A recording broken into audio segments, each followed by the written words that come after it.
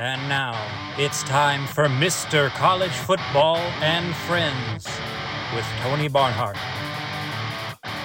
Greetings and welcome back to Mr. College Football, Mr. CFB and Friends. I'm your host, Tony Barnhart, Mr. College Football.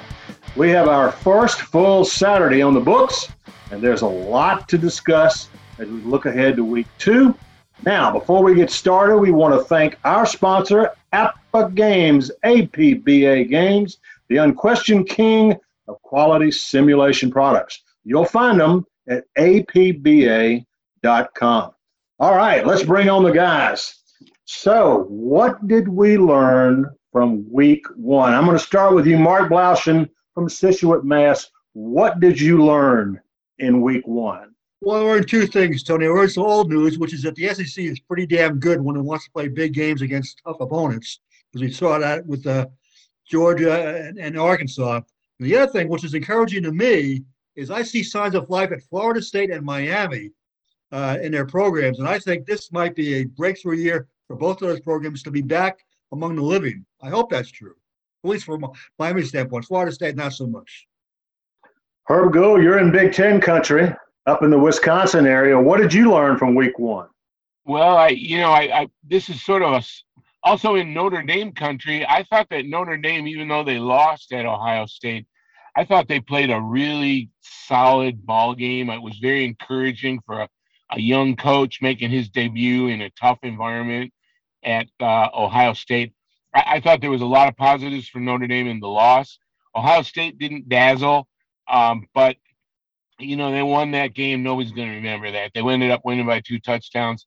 They aren't. I don't think they're at the level of the Alabama and Georgia the way they'd like to be. But there's a lot of football to play until the end of the season. We'll see if they can step it up. And the other thing is just we got a lot of messes going on that we maybe can talk about later in the show about Iowa with a 7-point performance that included a field goal and 2 safeties to squeak past one of those little Dakota schools, and Nebraska, which is embroiled in a controversy about who was calling the plays in the second half after a very mediocre offensive showing in the first half. I had a column on those for more details, but we're right into the regular season here with angst in the Midwest. Tom Lucci, media director at Monmouth Park Racetrack. We call him the Locksmith. We're going to have our session with Mr. Locksmith in just a little while. Tom, what did you learn in the first week? I'll say there's 2 things, Tony. First of all, I learned that my 50% of my preseason Final Four is dead. Just completely dead. Just a terrible job by me. Even Ohio State, I had Ohio State and Alabama, but NC State and Oregon, what am I thinking? I just stick with Georgia and any other SEC schools. I mean, what am I thinking? That's the first thing. The second thing I think is very important. Teams better start cranking up their special teams a little bit. I mean, we saw NC State survive on a missed extra point. We saw North Carolina survive because Appalachian State missed 2 two-point conversions. So there were quite, and South Carolina won because of 2 special teams punt returns for touchdowns. So there's a lot of that going around, and I think that's overlooked a lot. And I think we were reminded this weekend, pay attention to special teams. It's a big part of the game. Guys, here's what I learned. If you don't have Stetson Bennett the 4th on your Heisman list, then why don't you, okay? Stetson Bennett played the best game he's played at Georgia by far when he absolutely lit up Oregon for 368 yards and a 49-3 win. Now, I needed some expert advice, so I called Mr. Lucci, reached out to him, and I wondered what kind of odds you could get on Stetson Bennett to win the Heisman Trophy. Well, a week ago, before we played, in some books it was 100-1, and now Mr. Lucci tells me it's about 18-1 or 25-1. He's only trailing Bryce Young, C.J. Stroud, and Caleb Williams. So he is right in the middle of it. All right, that's what we learned. Now let's go to hot topics. Here's where we're going to start. The college football playoff will expand to 12 teams no later than 2026. The presidents have put the onus on the athletic directors. Hey, guys, if you can figure out a way to get this thing started by 2024, you need to do it, and you need to do it now. Mark Blaushin, can they do it? Can they get it done by 2024? Oh, yes, they can, because the big thing is money. They're talking $2 billion a year they're going to leave on the table if they wait 2 more years before they implement that system. So that's the factor. And the other thing is that we were talking about this the other day, Tony, if they have a 14 playoff and all of a sudden you have 2 super conferences of the SEC and the Big Ten, and all of a sudden they're told that they only get 1 team in the Final Four when they're used to getting 2 and and championship games, they're not going to be happy with that. So I think all those factors are going to overwhelm everything. Now ESPN will battle that because they have exclusivity, but I think ESPN's going to also ban to make deals. So I think it's going to happen. I think by 2024 we're going to have a 12-team playoff. Tom Luicci, can it get done? Can they do? You know about the bureaucracy of all this stuff. It's like trying to turn around a battleship. Can they get this thing turned around and get it done by 2024? Well, I think Blau hit it on the head. It's about money, number one. But number two, to me, the important thing is the driving forces seem to be the SEC and the Big Ten. And what they want, they get. It's as simple as that, especially the SEC.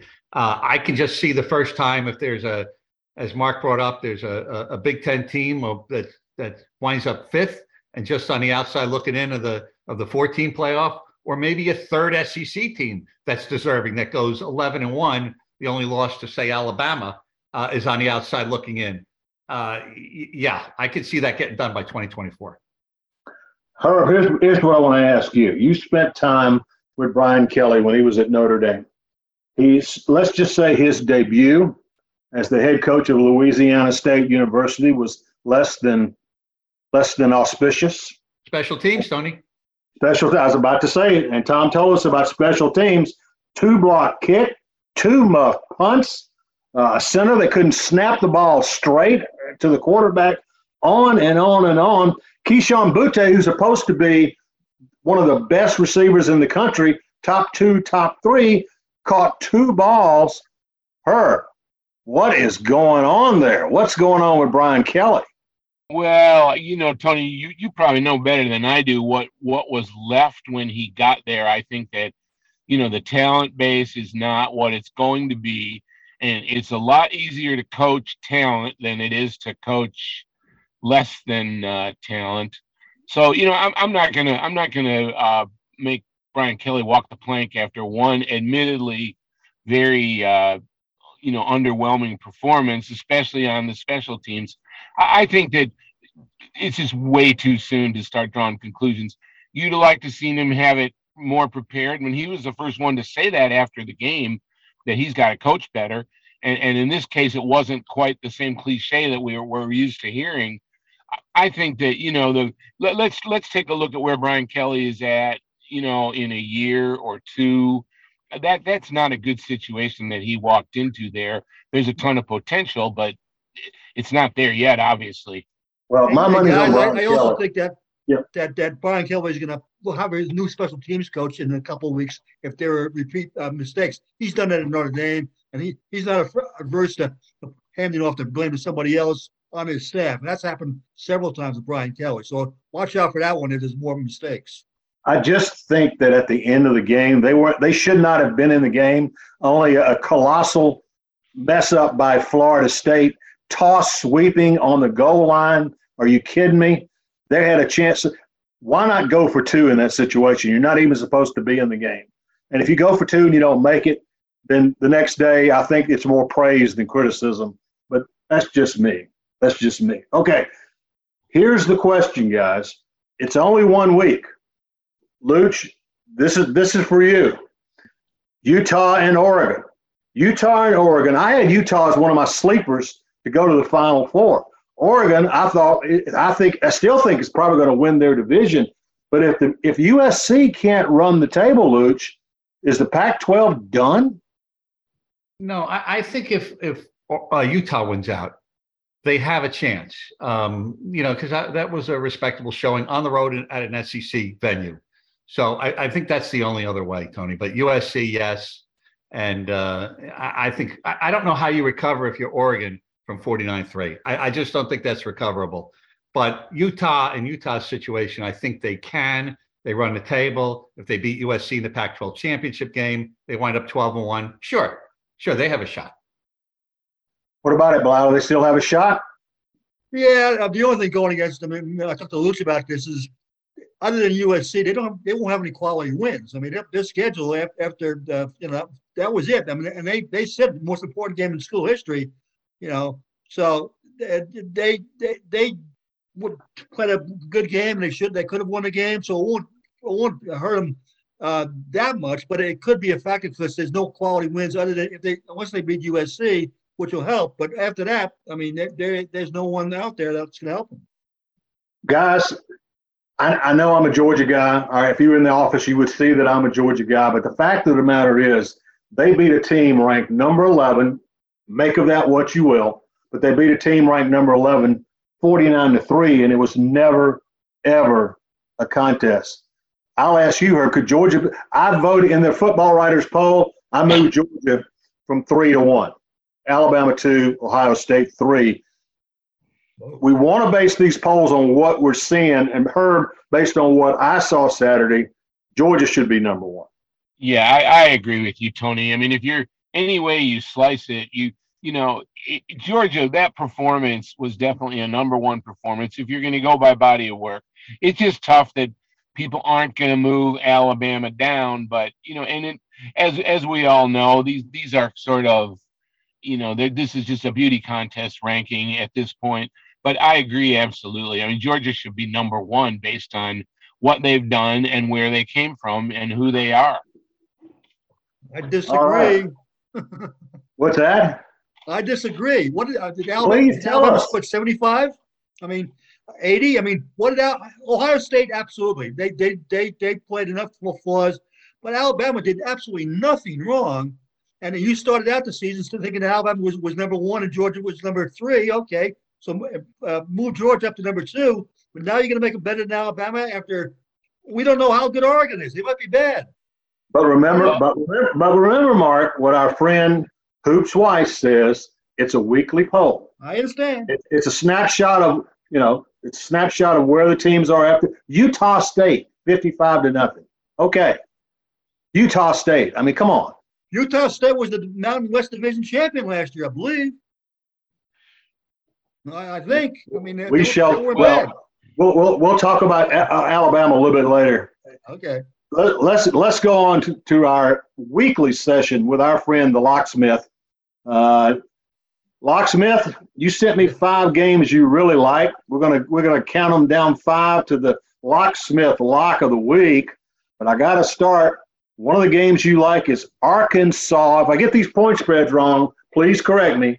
Sure. Arkansas 8.5 at home against South Carolina. Why do you like that game? Because I don't know if there's a little something missing from Arkansas, and I hate to draw too much from one game. I think KJ Jefferson played a great game. I wasn't overly impressed, and I know Cincinnati is a good program. I get all that, but they were missing so many key components. I don't think Arkansas is going to steamroll teams, is what I'm saying, basically. So I like South Carolina and the points. I think Shane Beamer has that program going in the right direction. They played some old Beamer ball last week. They won with special teams, and they have a quarterback who's capable of taking over a game, is Shane Rattler. So I just think that's a big spread, 8.5. I see Arkansas winning the game, but I see that as a field goal game. I don't see it as, and I think last year, am I not mistaken, Tony, that South Carolina beat Arkansas last year? I think that's right. Yeah. So right. It's I think this year South Carolina has a better quarterback. So that's one of the reasons. No question about that. No question. So take South Carolina in the points, even though they're playing in Fayetteville. Right. 8.5. Yes. 8.5. All right. Well, now we turn the page to Iowa, that offensive juggernaut. 3.5 at home against Iowa State. What do you think about this one? Well, I think it would be just as effective for Iowa if they used a cornstalk at quarterback instead of Spencer Petras, because he is just one of the clunkiest, least athletic quarterbacks I have ever seen. I don't know how he does anything at all. That's the first part. As we touched on, Iowa scored 3 points offensively against South Dakota State. Granted, South Dakota State's a good FCS program, but it's 3 points. You're getting 3.5 with Iowa State. It looks like they found a new quarterback. Looks like they found a good running back replacement.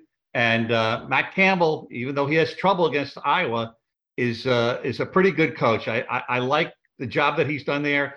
And again, Tony, in a game where you don't see a lot of points, I mean, this could harken back to 1869. It could be 6-4, and I think we had an Iowa Penn State game, right, Herb, a couple of years ago that was 6-4. I believe so, yeah. Don't throw that out of the mix, 6-4. So you want to get 3.5 points in that kind of game. I have more faith in Iowa State than that. I really think that the cycle. I like Iowa State. Yeah, they're gonna put some points on the board. This Hawkeye offense is just really a mess, and it's been that way for a while. It's hard to understand why they haven't made a change at coordinator. Quarterback. I know. I hear you. That's a whole nother topic for another day. Absolutely. So Locksmith, you're taking Iowa State into 3.5, even though the game's at Iowa. Right. Another one where I think the points are going to make a difference. Yeah. There you go. Illinois, 4.5 at home against the University of Virginia. Somebody told me today that Virginia's may be kind of sneaky good. Who do you like in this one? I do like Virginia. Given the 4.5, I'm not. Herb could probably better speak to this. I'm not 100% convinced that Tommy DeVito is the answer at quarterback for Illinois, because I saw him for 4 years at Syracuse. He's a mistake waiting to happen, because of his style of play. And on the other side, you get Brennan Armstrong, who was great last year in this game. I don't know if you remember, he threw for 405 yards and 5 touchdowns against the Illini last year, coming off a good first game where he threw for almost 300, ran for 100. They have a star quarterback, and I do like Virginia as a program on the rise with the new coach from Clemson. I think Tony Elliott, new offensive coordinator, new defensive coordinator. It's a little bit of an unknown for Illinois. And like I say, I'm not a big Tommy DeVito fan. So take Virginia in the 4.5? Virginia's given 4.5, I believe. Yeah. Forgive me. Thank you. Appreciate that. All right. West Virginia, 13.5 at home against Kansas. Why do you like this one? Well, I'll tell you what, my belief has always been you try to identify very bad football teams and try to pick against them. If you're betting or doing selections for this in this kind of situation, I still think Kansas is a very bad football team. And I liked what I saw from West Virginia and JT Daniels in the Pitt game. I mean, we're talking about a fluke interception for a pick six. That is the difference between Pitt winning or West Virginia winning, at the end of the game. West Virginia was driving. I like the fact that JT Daniels hung in there. He was on his heels the whole game because of that Pitt front four. He was just harassed in the pocket all game. He's not getting that against Kansas. That's not going to happen against Kansas. So I have a feeling that JT Daniels is going to have a very big game. So you like West Virginia giving the 11.5 against Kansas? Yeah. It was a lopsided game last year. I think it'll be lopsided this year.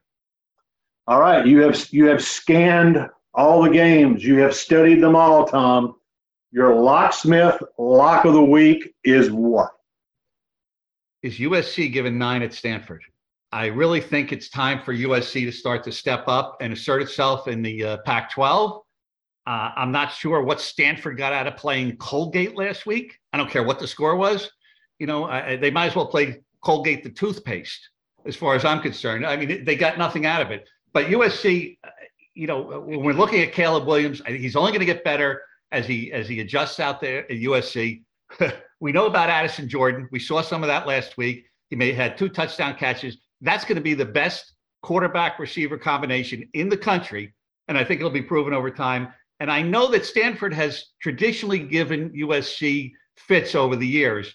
But I think at this point, for the first time in probably a while, this is not a Clay Helton coached USC team.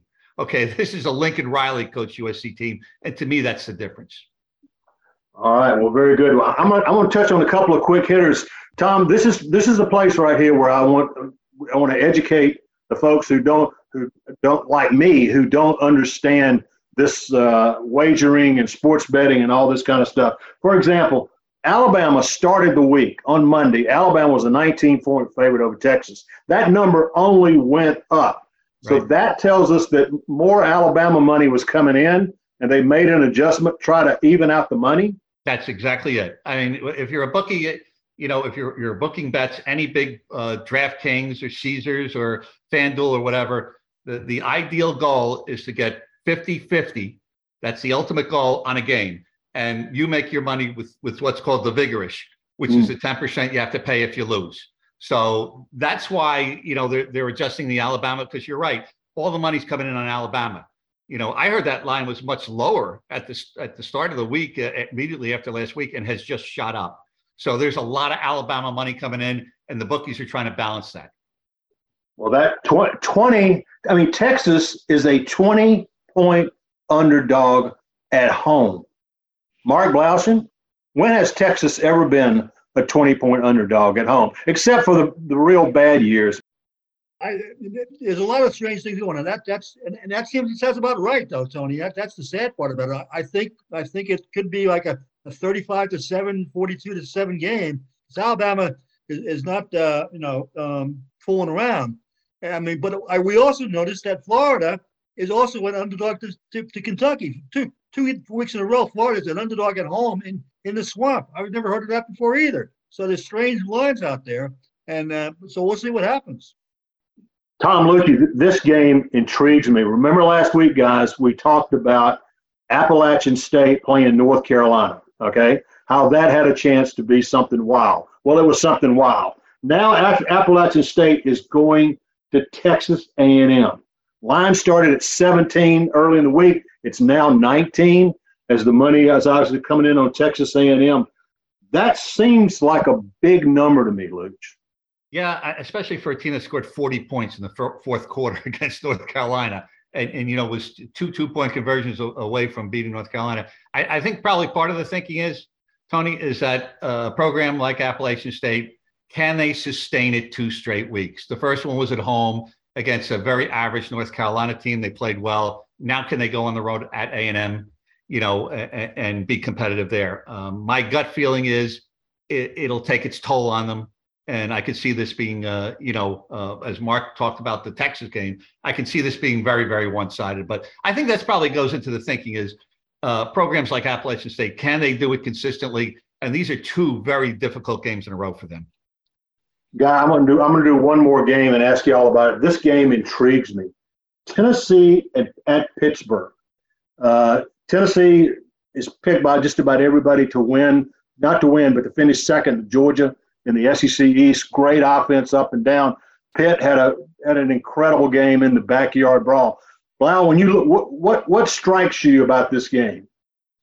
Well, I think Tennessee beat Pitt last year too, was surprise Pitt. I think it was one of their few losses. And Pitt, I don't know how Pitt is going to react. I mean, they won the game they had to win, and now it's not a letdown game, but I think it's going to be one of those last team with the ball type win types of game. I think that's what's going to happen. I mean, I don't know. I have no feeling as to anyone having an advantage on that one. Herb, what do you think about Tennessee Pittsburgh? Well, I think what Pittsburgh did was really solid last week, and yet, as you mentioned, Tennessee is a highly regarded SEC second-tier team. I'm interested to see the game. I don't have enough data to really have a strong feeling one way or the other. What's going on at Tennessee is very positive. This is going to be a real stepping stone kind of a game for them, for people who know football, because Pitt is a team that has demonstrated, with that West Virginia game, that it's very solid. And, of course, last season, too. The Johnny Majors Bowl, Tony? That's exactly what it is, Johnny Majors Bowl. Johnny Majors won the national championship in 1976 with some guy named Dorsett, who turned out to be a pretty good player after all was said and done. Beat my Georgia Bulldogs pretty solidly in the Sugar Bowl. All right, well, guys, here's what we're going to do. I'm going to ask you for one final thought, then we're going to close this thing out with an extra point by your man Barnhart here. But Mark, let me start with you. Final thought about week 2. What are you looking forward to?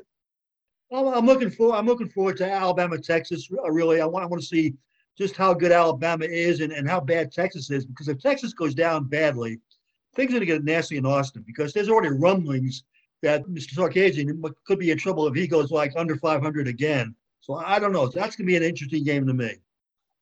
Herb, what are you looking forward to week 2? Well, I like that Kentucky-Florida game. I mean, I like games like that out of the SEC that kind of teams that are, moving up and moving down. I mean, we kind of know what we're going to get from Alabama and Georgia. So I really like that one. And one other, just interestingly, Hawaii, Michigan, because this is going to be the game that J.J. McCarthy is going to get to start. Yeah. We saw Cade, help me guys, we saw the other Michigan quarterback the first week. So now, Cade McNamara? Yeah, Cade McNamara. Right. He was one of those Mac boys. So I want to see, if J.J. McCarthy starts running up numbers, it's going to make a tough juggling act for Harbaugh, who said that, his decision to start one quarterback one game and one quarterback the next game was based on the teachings of Solomon out of the Bible. So I want to see if McCarthy runs up big numbers where Michigan goes with it. What about you, Luke? What are you looking forward to? Well, you know me, I got to take a couple of off-the-radar games that I really watch the scores of. Vanderbilt home to Wake Forest. Can Vanderbilt start 3-0? I mean, is that possible, Tony? I know they're 13-point underdogs, but here the bad news for Vanderbilt. I heard Sam Hartman was just cleared to return to quarterback for Wake Forest. That's bad. That line, Luke, started at 6 months early. Sam Hartman's back. And that's going to make all the difference in the world.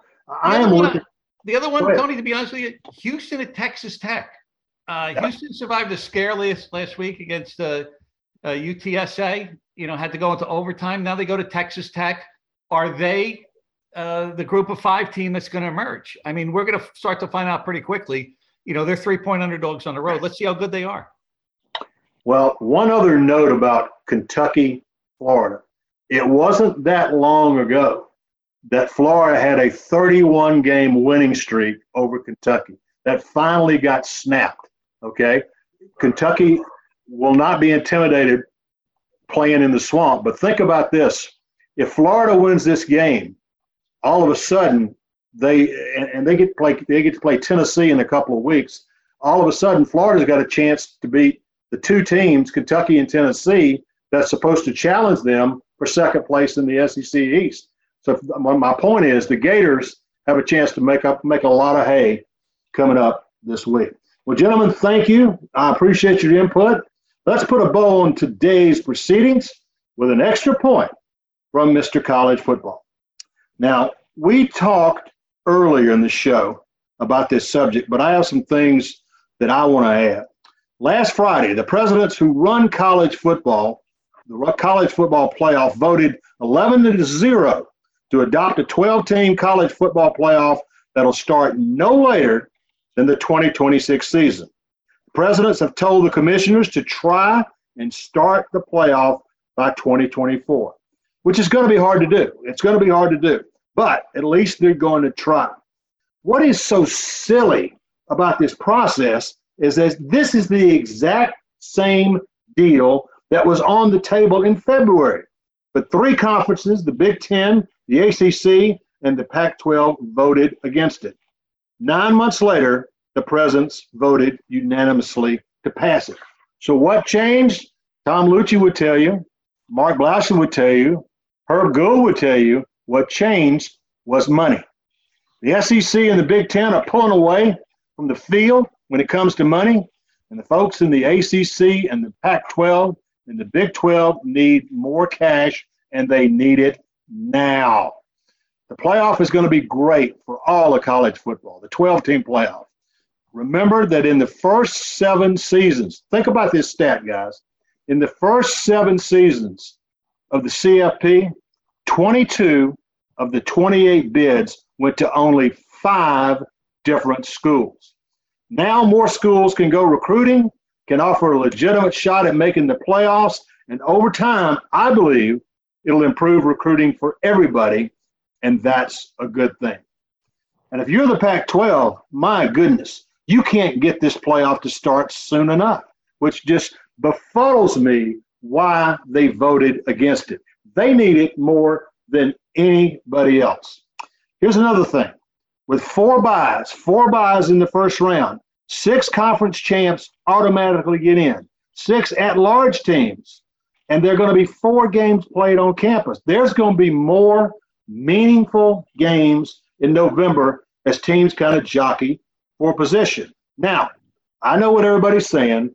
Are there going to be blowouts in the early rounds? Hey, dudes, we got blowouts now with a 4-team playoff. How many good semifinals have we had since the thing started? I think there will be blowouts, but in the long haul, more access means more Cincinnatis, and I think that is good for college football.